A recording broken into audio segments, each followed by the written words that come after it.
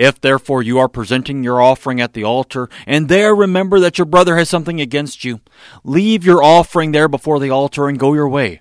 First be reconciled to your brother, and then come and present your offering. Matthew 5:23 and 24. In many Lutheran congregations, there is a time for sharing God's peace before communion.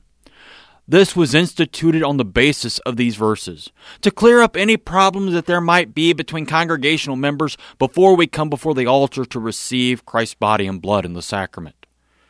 Jesus wants us to settle our problems amongst ourselves like the family He has created us to be, to love one another, to bear each other's burdens, to forgive when forgiveness is needed. Jesus wants us to forgive each other when we sin against each other, not wait for someone to come and ask for forgiveness, to seek out those who have sinned against us, offer them our forgiveness.